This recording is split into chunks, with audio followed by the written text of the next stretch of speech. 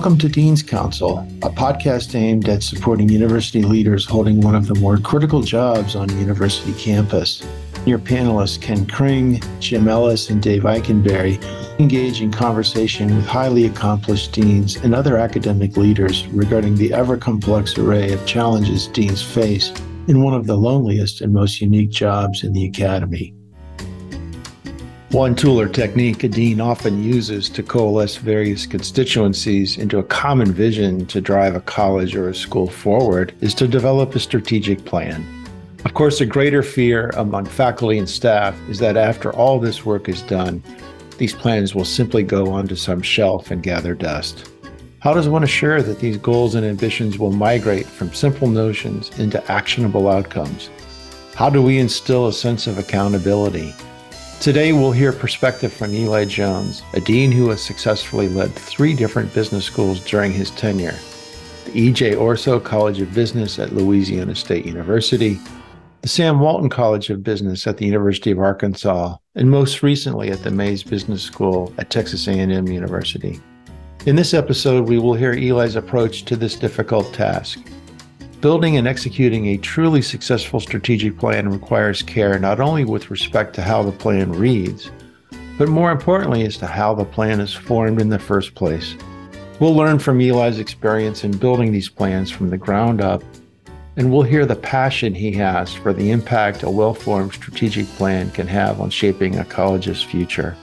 So we're here today with Eli Jones. And Eli, welcome. Dave Eikenberry and I are delighted to be able to spend some time with you. We all know you as a very both experienced and successful dean, having been through a number of different experiences, most recently as a Mays dean at Texas A&M College Station, with a wonderful track record, great reputation. We're just really privileged to get a chance to hear some of your thoughts on a variety of different subjects here today. Oh, thank you so much for the opportunity. I'm looking forward to sharing with you. Absolutely. Eli, you've been really enamored with this idea of how to use a strategic plan to really drive an enterprise. Can you kind of share with us why you feel that way, particularly if I'm a younger dean or just getting started, and take us through the journey you had at Mays? Sure. Well, I'll back up. I'll start with the LSU experience, if that's okay. Sure. That was my first deanship, and all of it was new to me. But I'll start there and walk you through the 3 deanships. But I'll focus on the strategic planning process because it certainly evolved as I got more experience. So, when I think about a new dean and that new dean's experience, moving from a faculty member to an administrative role, as you know, Dave and Ken, moving into that administrative role, in many cases, it's a steep learning curve. It's a lot steeper than people realize, right? So you think about the academic experience. So as an academic, typically we're focused on our career, working on our papers, working with our colleagues, teaching our courses, right? So we're focused at that level. And then you go to department head, department chair, right? And so all of a sudden you're paying more attention to your colleagues and the staff. You might have, 20 to 30 people that you're responsible for, in enabling them and helping others succeed. So it shifts from your career and what you're working on to, hey, I've got to help my colleagues and support my colleagues. That is a steep learning curve. But when you move from a department head or department chair to perhaps an associate dean, now you have a larger view, right? The scale and the scope, in many cases, the scale and scope will change dramatically. You might go from a department of 25 or so people to all of a sudden you got 200, so there's a multiple there. And so when you move to that level, to an associate dean, you might be over undergraduate programs or over graduate programs in that case. But when you move from associate dean to dean, that's another level of experience, right? And in many cases, especially as business deans, about half our time is spent away from the college. We've got to do a lot of development work, a lot of friend raising, as we call it, right? And so, and in some cases, deans don't have that experience, where they can go out and ask for funding, right? So that's a learning experience too. All right. So when you think about that as a new dean, I stepped into that role at LSU, and it was all brand new to me. I did attend an AACSB Aspiring Deans Workshop. And by the way, I recommend that. AACSB is really trying to help fill the void, and that is to provide some education in this area. So I highly recommend it. But I did attend an Aspiring Deans Workshop, so I got a clue. All right. I have a business background. So I'm a business person who became an academic. And so I worked for 3 global companies in sales leadership. So I got a lot of executive level experience before becoming an academic. And the reason why I bring that up is because when I became a dean at LSU, I resorted to going back to my prior experience in business. And so I thought I could kind of import that in to an academic leadership position and learn very quickly that doesn't work. So I learned along the way, and a lot of people have trial and error, right? For me, I walked in and I was accustomed to saying, okay, I'm looking at our strengths, I'm looking at our opportunities. All right, let's focus on 5 things. And I remember saying that as a brand new dean, let's focus on 5 things. So I came up with those 5 things just based on my research on the school and the faculty and some of the strengths. And to be candid, I was there for 4 years. To be candid, we got about 2, maybe 3 of those 5 done. All right. I didn't have a complete, it's hard to get 100% buy-in in academia. We realized that. So I didn't have that kind of 100% support on a couple of those things.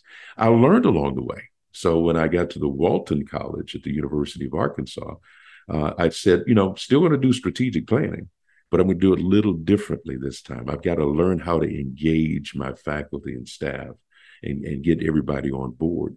So it was a little different. So I asked an associate dean, whom I appointed to that role, and she's still in that role, by the way, Anne O'Leary Kelly at the Walton College. I asked her to help with the strategic planning process, and what we did was we focused on 5 things based on our strengths, but we also engaged the faculty. So we had kind of sessions going on, concurrent sessions going on. Faculty had a chance to pick which area they wanted to go to and really provide some input. And that went a long way. That strategic planning process went a long way. She did an excellent job of facilitating that.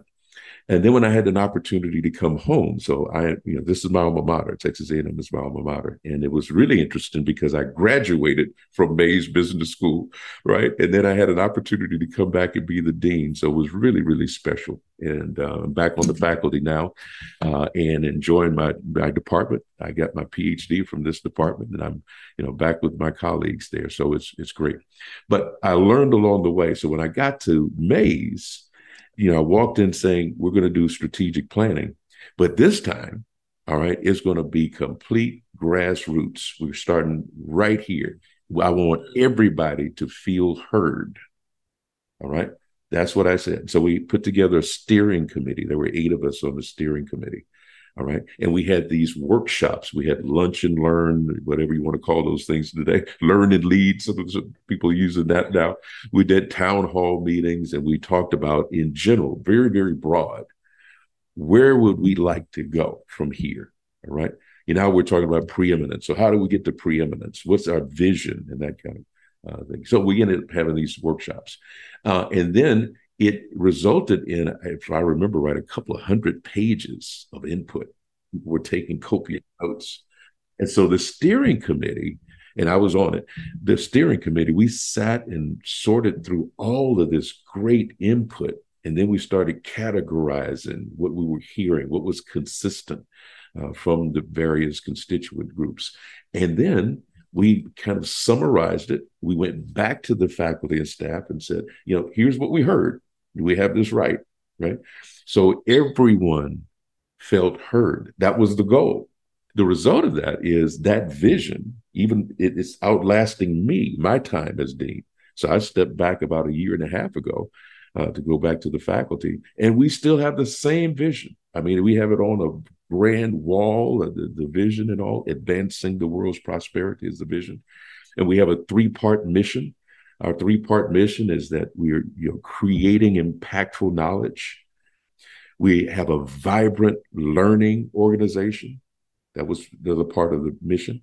And what that means is we're learning. So we continue to have these kinds of learn and lead workshops, and we're constantly learning and importing, some great ideas from other places and getting input from our own group. So that's part of the vibrant learning organization. And we're developing transformational leaders. So that's the three-part mission. All right. But it all came from listening and spending the time. My first year as dean back at Mays, that's what we did. And it's still there, still in place. Well, we had a couple of interim deans since I stepped down, and the current interim dean, we have a new dean coming in. But the current interim dean, when he took over, he said, I like this vision statement. We're going to keep this. We're going to keep the strategic plan. It's yet to be determined what's going to happen next. But for the most part, it's not my plan. It's our plan. All right. And that's what we want. It's got to be our plan. And you want it to be enduring. And that's one way to get there. But the other benefits, I learned much more about the college that I graduated from. It was a great learning experience.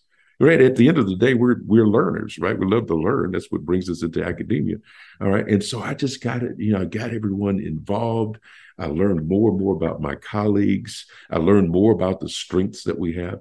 So I highly recommend it for a new dean to start by saying, hey, I want to learn more about this college, and I want to get your input on the future of our college.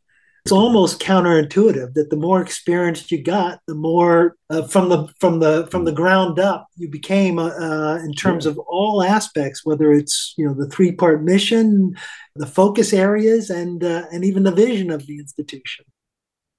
Yes, that's right. That's right. And it got more effective. So I took each opportunity to say, I think we could do a better job in this very area in strategic planning.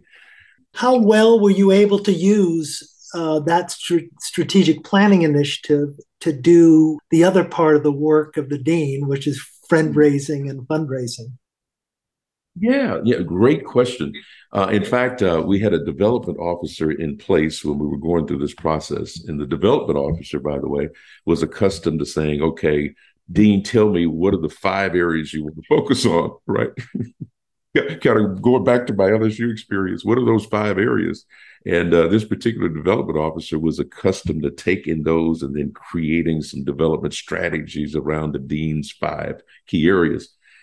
And so what was interesting is I remember talking to him, because he kept coming. He's like, tell me what your priorities are, and I'm ready to go out there and, line up some folks for you to meet and talk about those things. And I kept saying, we're not ready yet. I don't know yet.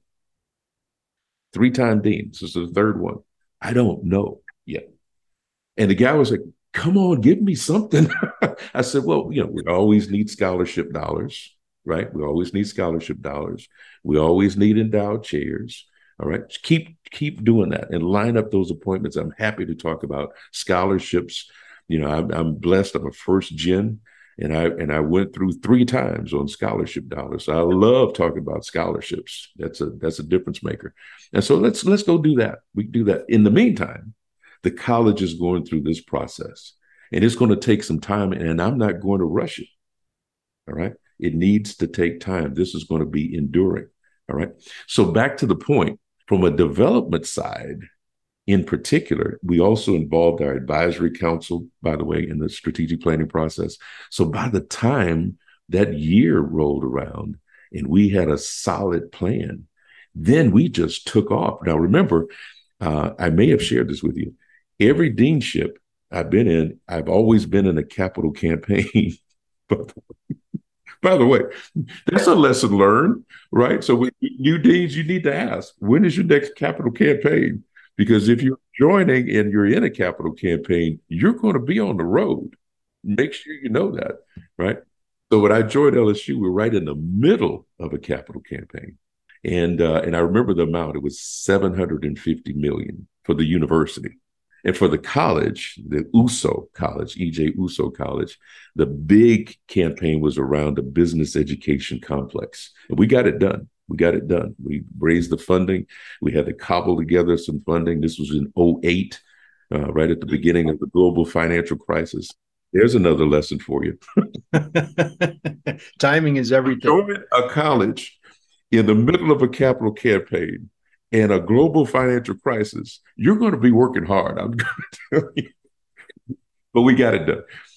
But at any rate, so by the time we got around to Mays and we started thinking about the strategic plan, we built some pillars, and our development efforts were very successful.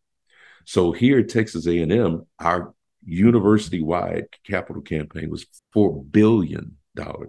It was the Lead by Example campaign that ended in 2020. And so for the college, our goal was $139 million. And that was a stretch goal for us. All right. So the development officer went back and looked at how much do we raise annually on an average basis. And then we projected up. And I didn't even set the goal. It was set by a prior dean. The $139 million was a stretch goal for us. We did 205. Oh, my. What a great story. And I really attribute it to our strategic planning process. People felt engaged. The advisory council felt engaged. It was, when we came out with here are the goals, here are the priorities, nobody was surprised. Everybody was all in. And so one of the things, so we did 205 and we raised a lot more because we just broke ground for a brand new building that we're adding as part of the business education complex at Mays. And by the way, while I'm at it, Lowry Mays, who passed this year, a few months ago, Lowry Mays was the first one to line up and say, I'm going to support the building part of your capital campaign. All right. Which was just an idea. We didn't even have renderings. We were talking to donors without renderings, right? It was just a vision. But Lowry stepped in. We got the largest gift from a single donor in the history of the business school, 25 mil, 15 mil for the new building. And so we finally raised the money. We had a lot of great supporters. I think there were 32 donors to this building campaign. We broke ground, and we were projected to be in the building 24, 25, somewhere in there. But that was part of the strategic planning process and the need for a new facility. So it all came together. It came from the strategic plan. It works. Great story, Eli. Let me ask kind of two questions back to back. It sounds like you had a very democratic approach to this process. Was it all this notion? Obviously, you're achieving this goal of inclusive engagement. That's totally understood. But how much of your imprimatur in the end came through that document, or were you kind of just tabulating the ballots and putting it all together, so to speak? Okay. Yeah, that's a good question. So let me answer it this way. So again, we sorted through 200 pages of input and we summarized, and then we needed to prioritize. So I took what the faculty, staff, students, and advisory council said, and then we worked from there, right? When it got down to prioritizing, I was very involved in that. And I should be, right? You would expect me to be involved in that. So we have to set the priorities. And if you look at each constituent group, all right, and you ask each constituent group, hey, tell me what the priorities are, you're going to come up with a set of priorities. But as a dean, we have a broader perspective. I mean, that's what we're paid to do, is to have a broader perspective, right? So we have to listen across the different groups. And that's where the prioritizing came in. When we finally prioritized, that was a result of, I got your input, right? Now I've listened to all of these different groups. Now it's time for me to step in and do that. And so I was really proud of how we prioritized. So let's suppose we've gone through this strategic plan and we now have a wonderful document that we can hold up and wave around. But How do you take that even more important step from moving from a series of goals and aspirations into boots on the ground? What tools or techniques did you do to take this vision into action and accomplishment? Yeah. So that's a great question, Dave. One of the first things we said was this is not going to be just a document that sits on the shelf. We made that very clear. All right. And so how do you bring that to life is the way I'm interpreting your question. How do you Right, bring that right. to life? And All right. accountability. Yeah, absolutely. So when it comes to funding, and when it comes to funding, we look at our strategic plan and we say, well, where are the priorities? This is where the funding is going to go. All right. You bring that to life. It's a living document. It's not something that you write and you put on the shelf. That's a recipe for failure, right? Because people will forget it. It's on the bookshelf. No, it's got to be a living document. It's got to be what everyone looks at and says, yeah, I can understand why the funding went in that direction because that's part of the plan, right? When we look at, for example, hiring, all right, we decided that we were going to have 3 grand challenges. That was also part of the strategic plan. It's still on our website. And we picked, by the way, healthcare, entrepreneurship, and energy. We said those are going to be 3 grand challenges for us. And what does that mean, a grand challenge? It means that we want faculty working in these areas. And if we don't have the faculty working in these areas, when we hire, we need to be mindful of these 3 areas. So we ended up bringing in faculty with some expertise doing healthcare related research, for example. We're neighbors to the energy capital of the world. So that just made a lot of sense, right? And so we have, finance, we've got an energy certificate. We have those kinds of things. That's part of the living document, that strategic plan. All right, entrepreneurship, we got the Entrepreneurship Center named along the way, the McFerrin Entrepreneurship Center, wonderful family that has been supporting A&M for a long time. All right, so the document that you're talking about, yeah, it exists, but it's also in here. It's in our heart. It's in our minds. It's what we talk about, right? That's how you bring that strategic plan to life. You've got to live it. We live it. Another angle of your experience, Eli, which is really fascinating and unique, is having been a dean at 3 public universities. Yeah, 3 flagships, 3 different states, the kind of experience sort of dealing with everything from politics to regional economic development to different budgeting systems, therefore different funding mechanisms. What have you learned, and what can you tell us about sort of dealing with and being successful in those public settings? So I'll summarize it as follows. So 1, we are social scientists. We are involved in a social science. So I look at it as, and I'm a marketing professor. All right. And so I look at everything from the standpoint of human behavior. So I take that stand. So understanding human behavior. I'm a social scientist, and I need to be pretty good at understanding human behavior. So I take it from that angle. That's my perspective. All right. And here's what we know about human behavior. All right. We know that it's largely predictable how people behave. All right. Now, there are outliers. I mean, obviously, you look at our society now, you get crazy stuff going on all over the place. There are outliers. But generally speaking, there are some predictable behaviors. And so when I took over these various deanships, the first thing is I love people. You've got to love people to do this job, by the way. You don't love people, don't do this job, right? Because it's all about your people. It's all about supporting. It's all about incentivizing. It's all of that. Now, my area of research is really more motivational. So I do sales research within marketing. All right. And I do B2B sales. And it's, I do research on how to motivate salespeople to do fill in the blank, whatever that blank is, adopt technology, adopt new products, those kinds of things. That's the kind of research I do. So when I talk about motivation and incentivizing and those kinds of things, I put that social scientist cap on. All right, that's the hat I'm wearing when I'm doing that. And here's the point. You look across those three deanships, and I was able to pretty much figure out what's common across those three deanships from a human behavior standpoint.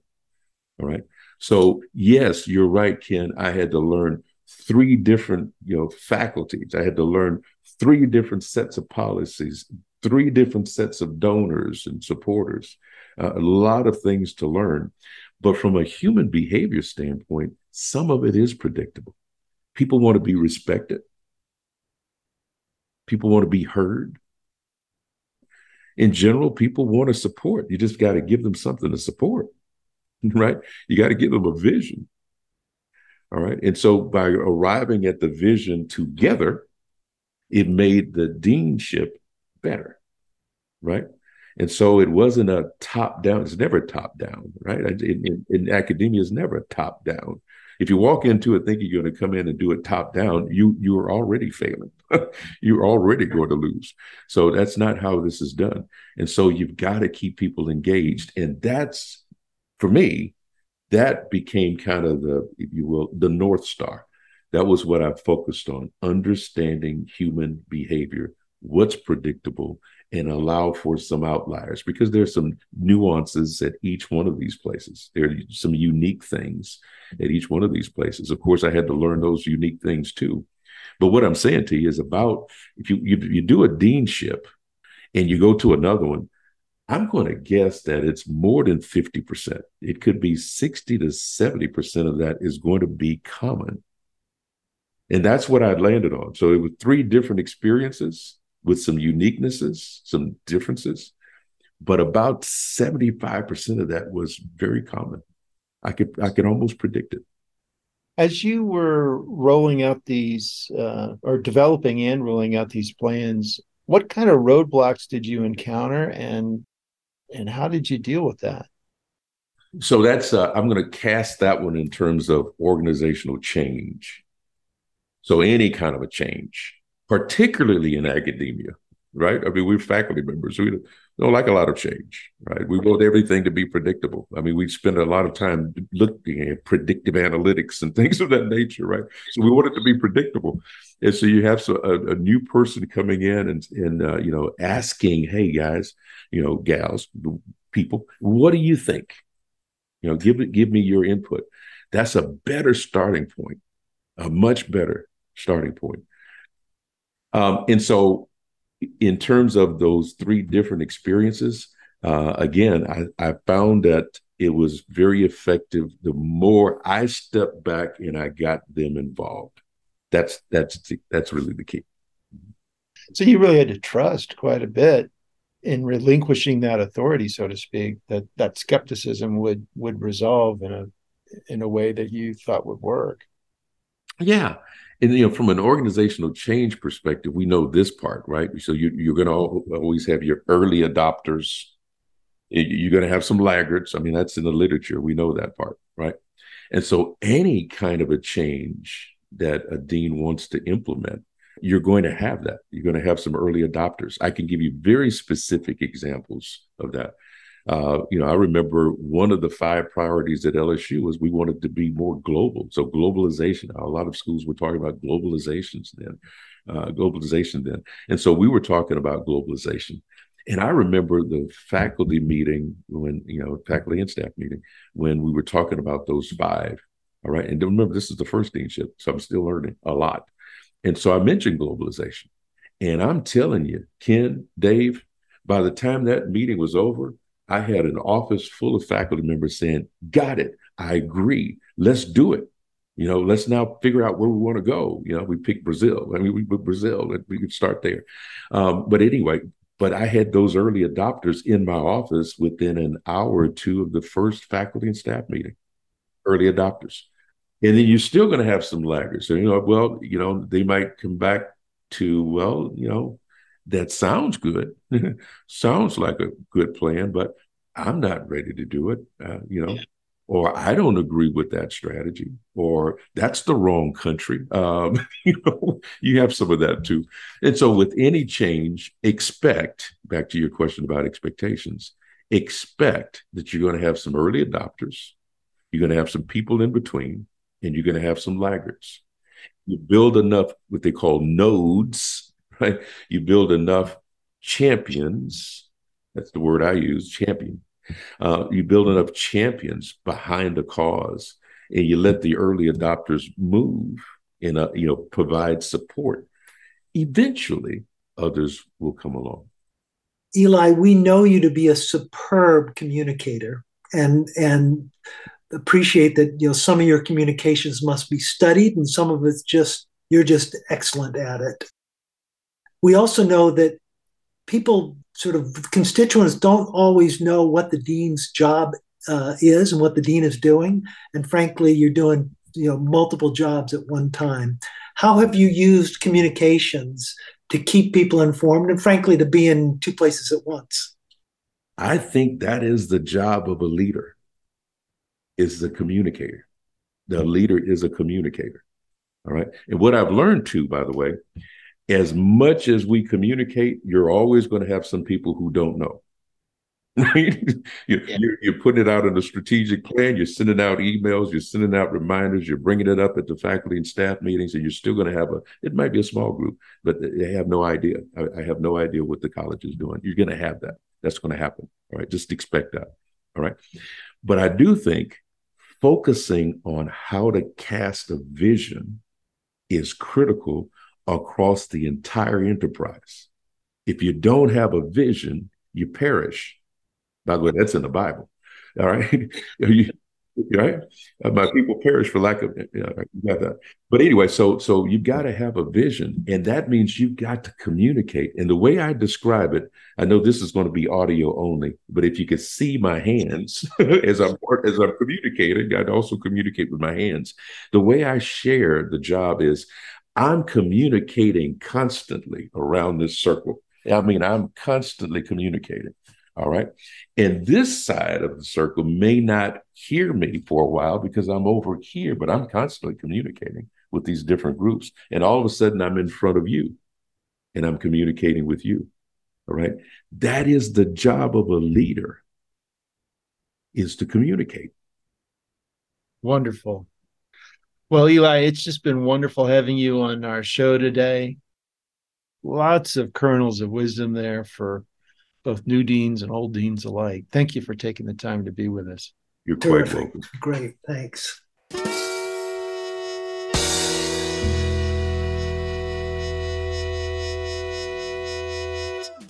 So, Ken, what did you think of Eli? Well, as we thanked him and called him an inspiration, he's just that. I mean, the ability to actually talk about sort of the arc of his experience and sort of what he didn't know when and how he learned, and to always turn to an appreciation for the people was wonderful. It was great. I mean, the idea of anchoring in strategic planning, which could sound like an abstraction, is actually a very human engagement.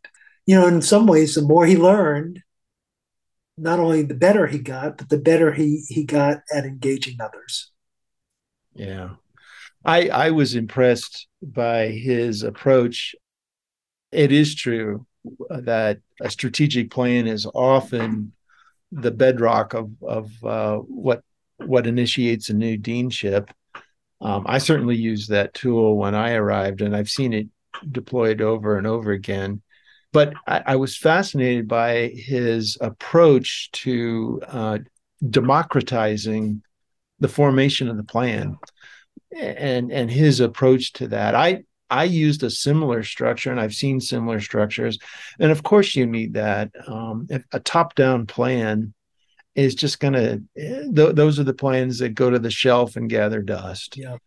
And it also demoralizes the folks who throw all that energy into those plans that eventually never see the light of day. And so by authentically building it from the ground up, and again, his way may be a little bit more democratic than others I've seen, but at the end of the day, you transfer ownership to the rest of the organization, and that allows, in so many ways, allows the naysayers to quiet down a little bit. I was also fascinated by and appreciative of him talking about the role of communication and how that really at its core defines certainly one key element of leadership. That is just so true. Communicate early, communicate often, and don't expect people to hear what you're trying to convey. Repetition and this notion of repeating similar themes across multiple audiences, that circle he referred to. So on the mark. Yeah, with both differences from different perspectives, but also consistencies. So you could hear his voice in any exchange. I also liked, very early in our conversation, he was talking about that transition from being a faculty member to being a department chair to being an associate dean and then eventually being a dean. And throughout that, you heard this message of him learning. I refer to it as kind of the servant leader, learning to become less of the player on the field and getting joy out of being the coach, and taking joy in watching others succeed. That is just so true. Certainly in the dean's role, but in other roles deeper into the organization as well. Yeah, being the coach who also has been on the field previously and can help others do their best work. Oh, what a great show. Terrific. Thank you for listening to this episode of Dean's Council.